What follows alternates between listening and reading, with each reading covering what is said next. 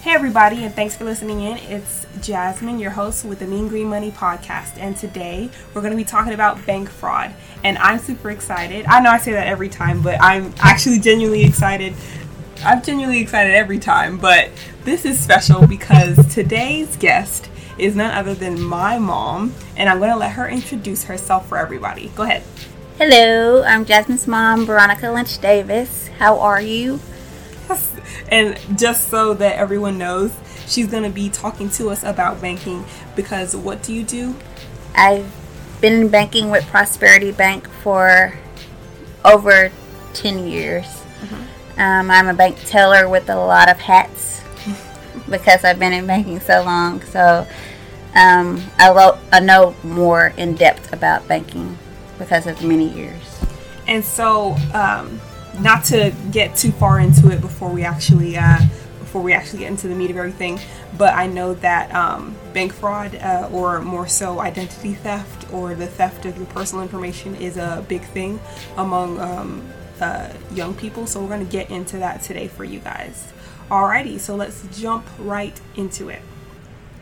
So I have a lot of information that I had copied down.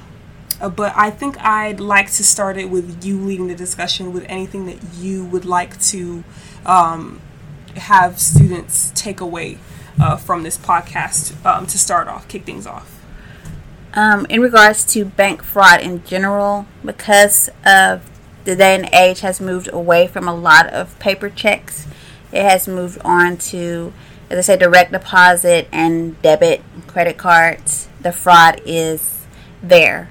Generally, a lot of people don't think that, being on a computer, they have certain mainframes to help block bank fraud. Yeah. But fraudsters still get in and take that information, whether they can even encrypt a total another debit card and actually have a physical card and be in another state and actually swiping and putting in a PIN with your information. So it's very imperative that you do take measures on your own to prevent that. And leading into another kind of branching off, what are some ways that you've seen that young people or even just people in general end up making mistakes in terms of getting their information stolen from them? I know I've been guilty of this, and she scolds me many times. She's like, "Don't do that." But what are some of those red flags that come up really often? Your passwords should have no way, shape, or form anything with any of your information. Meaning, let's say, email, I'm not going to say their name, with all of your personal information just on your email. Like Veronica Lynch, birthday, social security number, gmail.com. Yeah. Like, hey, take my information, please. So we don't want to do that in general. So your debit card PIN number should have no association with your birthday, your social security number, your mother's none of that, because a fraudster can get all that information. You think they can't. That's why in the bank world we verify more than just the last 4 digits of your social. Anybody can get that nowadays. So it's imperative that you think of that, and also stay off the internet. Everything is not your friend. Yeah, I know. For me personally, I've taken a course where they talk about computer crime and fraud. Defrauding people is one of the major computer crimes, and identity theft and things like that. And one of the ways that people don't know that people can steal your information is when you're typing on your computer, the kind of vibrations give, like when you type a certain input, that certain input, like say you type 3 or the letter or capital L, there's a certain vibration that those inputs give off, and people can put certain information or like certain malware on your phone or on your device that gives them those vibrations so that they can decode what exactly you're typing in at a certain point in time, and they can then decipher from there what your passwords would be, what your PIN numbers would be, what your card information is. And another personal note is one of my friends ended up going to a website so they can get some sheet music because they had a performance coming up, and they had to type in their information to pay to get the sheet music. And upon doing that, that website took all their information and then immediately started basically draining their account immediately. And so they had to talk to their bank, to their respective bank, and have all of those charges disputed, or more so basically those transactions disputed because of that. And I know for a lot of students, doing that kind of thing on their credit cards or debit cards is really, it's something to look out for that they need to be cautious of. I would say if a student has the capability of getting a credit card for some things as that nature, when you happen to make a purchase like that where you're kind of indecisive about the website, you don't know too much about it, put it on your credit card instead of your debit card. A lot of youth around your age and younger believe that a debit card and a credit card are the same thing. They are not. They are serviced by the same company, MasterCard, Visa. But they are not the same. A debit card will drain directly from your bank account. A credit card will not. It just accesses money that you don't. That's not necessarily yours. Correct. A debit card accesses money that is yours, that you really can't afford at that time to lose because you want to pay for food or gas or buy that book or necessity is needed as a student, and you can't because you have bank fraud on your debit card, which is linked to your account. So I would say if a student can have a credit card where they can make those purchases and use the funds in your bank account to pay that credit card off, and that will too build your credit at the same time. And also part of the things that I had researched was I wanted to talk to you about the Uniform Commercial Code, or the UCC, that regulates and defines the responsibilities of counterparties in business and banking transactions. For people who don't know, in layman's terms, what exactly is that? In layman terms, basically, it's just a preventative information that banks use to decipher whether the information coming in for you is just a lot of kind of the same perspective that fraudsters use. A lot of information gathered by the bank to decipher whether that's you or not. That's why in some cases, me working at a bank, we'll get email saying call this customer to make sure that this particular check is theirs, because it doesn't look like their information or their stuff coming through. Same with debit card information. Okay, that makes sense, because I didn't know what that might be, but that puts things into perspective. The next question that I had was, there was an entire article that was talking about the different tools that the banking industry has developed in order to counteract fraud or prevent fraud, so you don't have to counteract it. Correct. And one of the things that they brought up was Positive Pay, which they say is a type of account reconciliation service provided by banks. Correct. So can you go more into depth about that, again, in layman's terms, for people who might not understand all the different lingo of the banking world and things like that? Okay. Positive Pay, just in reference, is, say you have a company, let's say you're McDonald's, and you're having several paychecks go out, and your paychecks are being paid to your customers from, let's say, my bank, Prosperity Bank. As a teller, we would go in and pull up our Positive Pay.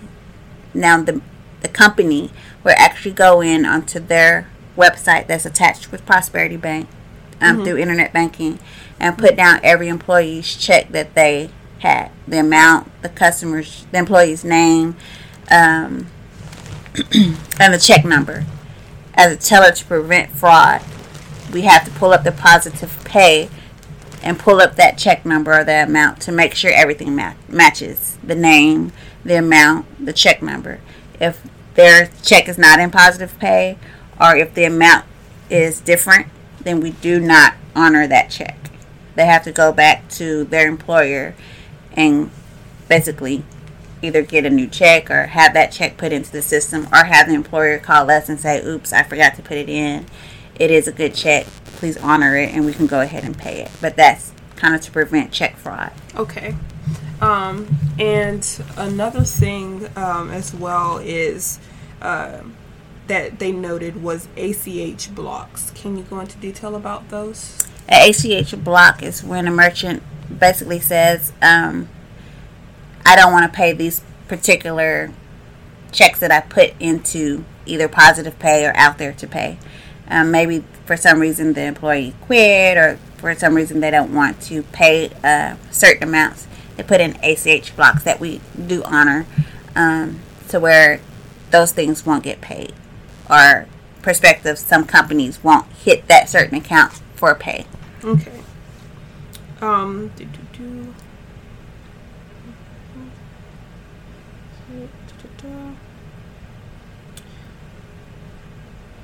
So, on that note, I know that you were talking about how there's different red flags and one of those red flags being like, okay, this person is putting all their information in, like their first, last name, and my birthday at Gmail or at yahoo.com. What are some other things besides having a very obvious PIN number or very obvious Gmail account? What are some other things, what are other schemes that might not be as obvious that people end up falling for? A lot of times it is going to the gas station at a gas pump. You're not really watching the device that you're inserting your card in. Yeah. If you're not paying attention, you could be inserting your device into a fraudulent tool for mechanism to purchase your gas. Yeah. A lot of times you get a hiccup to where you're like, this thing is not working, let me go inside. It's working, it's just not working for that gas pump. It's working for the fraudster. We even check our ATM because it's easy for them to put one over the device where you can actually get your money, whatever, but as you're getting your money or getting your gas, they're getting your information. Yeah. Using a lot of ATMs that's not connected with the bank as well. Can have those devices on them quick, like gas station ATMs or ATM that you're not frequently using. I've had it happen to me where I had fraud because I used a unknown ATM, and that unknown ATM had a device on it to where they can pull your information. Another thing as well was, and it's someone that I know that goes to different websites and things like that to just for casual shopping purposes or to purchase things. What are ways that people can shop online but avoid the bank fraud that might accompany that? You have to make sure when you're looking at a website, there's a lock at the top. Mm-hmm. If you press that lock, it's supposed to give the general HTTPS link. Yeah. If it doesn't have that, back out of that because it could be a fraudulent website. Mm-hmm. Because there are a lot of websites out there sent to mimic the websites that you're going on. Yeah. They'll have all the general information for your eyes to see, but if you're not seeing that up there with the green light, it could potentially be a fraudulent website just with the name of the company that you're searching for. Yeah. So you have to be very aware of that information. I've heard of something like that as well, where people were trying to verify things for unemployment or to get their stimulus checks. And people have they've been sent links through their email, and they would go to those links, and it would look very much like the IRS website. And then after you've entered your information, it would then take you to the actual IRS homepage so that it then looks like legitimate. But at the end of the day, the beginning of that was not legitimate, but they redirected you to the legitimate website afterward to make it look more believable and more reputable. Yeah. But that's one of the things that reminded me of one of the things that I've seen, at least now recently, become a more prominent problem. Correct. So I think that's good information to have. And let's see.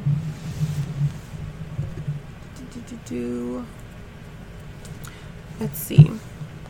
So here I had highlighted that Positive Pay is the single best fraud prevention tool available that the banks use. Do you agree with that? Yes. Okay. Why do you agree? Why do you agree with that? Because you can verify whether that merchant or that company issued that person a check. Mm-hmm. Without that, we're just kind of randomly, we have to use other sources, even calling the company or person that wrote the check to verify if that's a legit check. Mm-hmm. So Positive Pay is 100% a good way to prevent fraud, check fraud. Okay. Let's see. Another thing that I think that's all the things that I had highlighted on my end when it comes to the questions that I had concerning bank fraud. But I also wanted to know, in terms of bank fraud, if there's anything that you want to nail home for students, that you think, if you take nothing else away from what I'm saying to you now, take away this. Well, there's two things that I like to highlight that has been very dominant right now, is the fact that a lot of people are, whether they're going on websites and putting their information out there, but they're receiving information via email or mail saying that they are being sent a check. You haven't worked. You did nothing to receive these funds. Yeah. And you're getting a check in the mail. And the person wants you to put it into your account. Give them some. And you can keep the rest. No job would do that.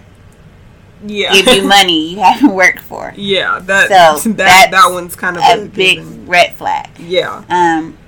Debit card, protect it like it is part of your body that you're protecting, because in actuality, since you are college students, you don't have a lot of money to just lose. Yeah, in big chunks like that. In very big chunks.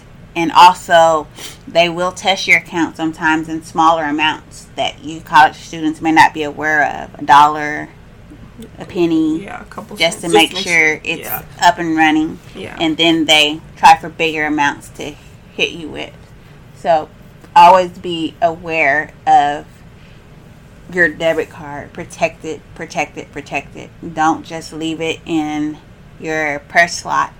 Put it up, as I say, in your wallet, pocketbook. Do you think people that have like wallets on their phones, because phones are such a big part, almost like a second appendage to a lot of people now, do you think that would be a safe place to put it with the wallets built in on your phone?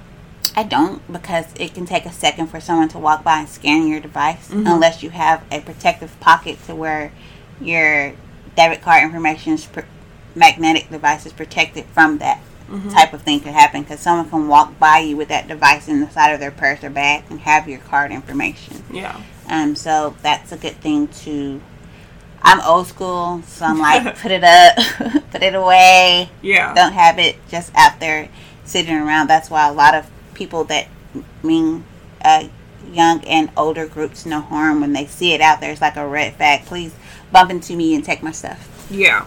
And so don't flag it around, don't show it. The other thing also that that I was looking at was the different types of ways that, again, like I was mentioning earlier, with being able to take input from the vibrations from you typing into your phone or into your computer.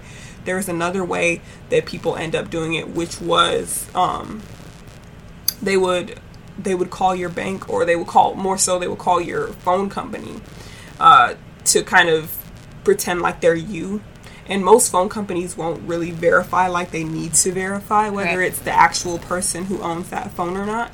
And the defrauder will basically call the phone company, get that person's personal information, and then make do with that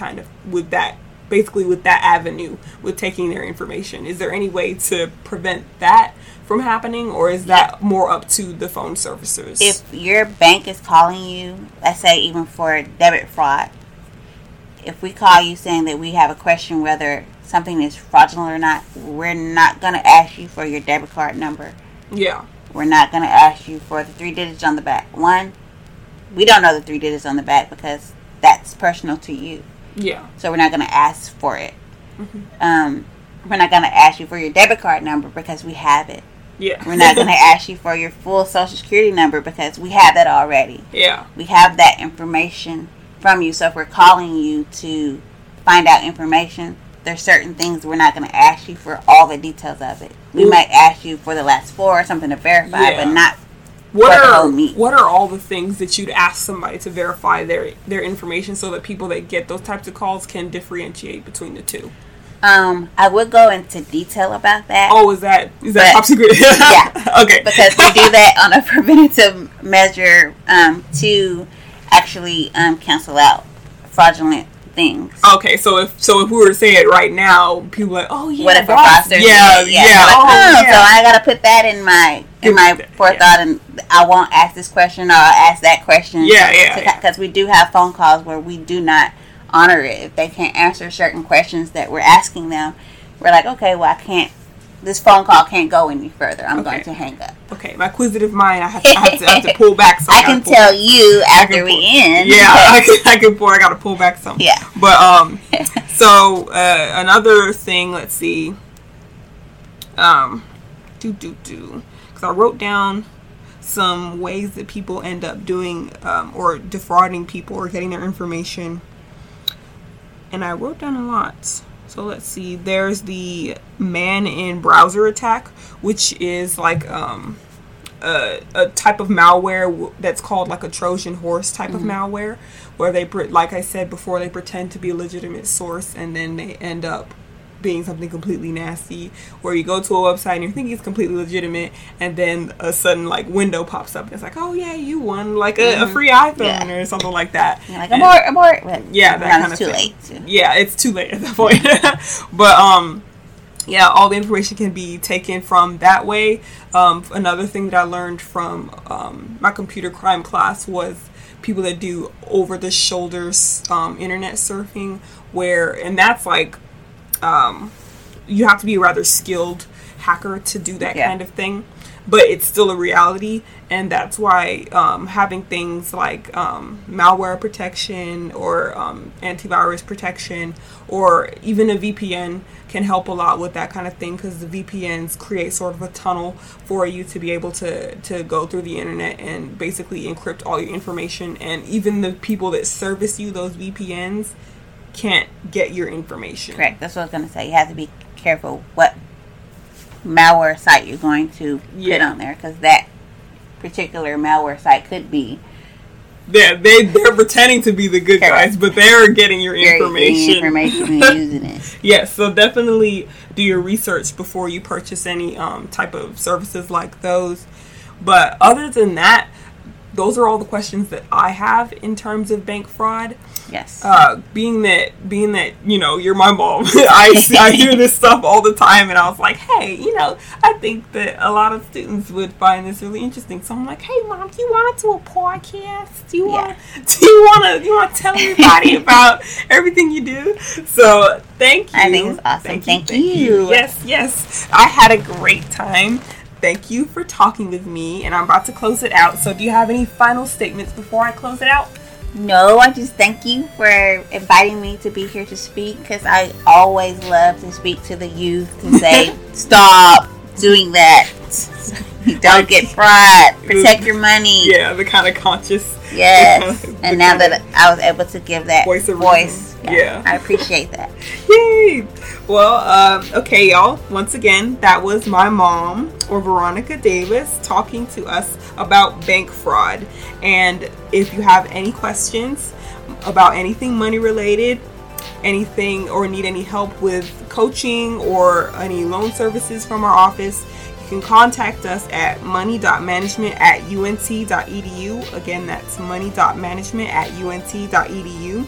Or you can contact us at our phone number. Even though we are currently remote, we can still answer phone calls, and that's at 940-369-7761. Again, that's 940-369-7761.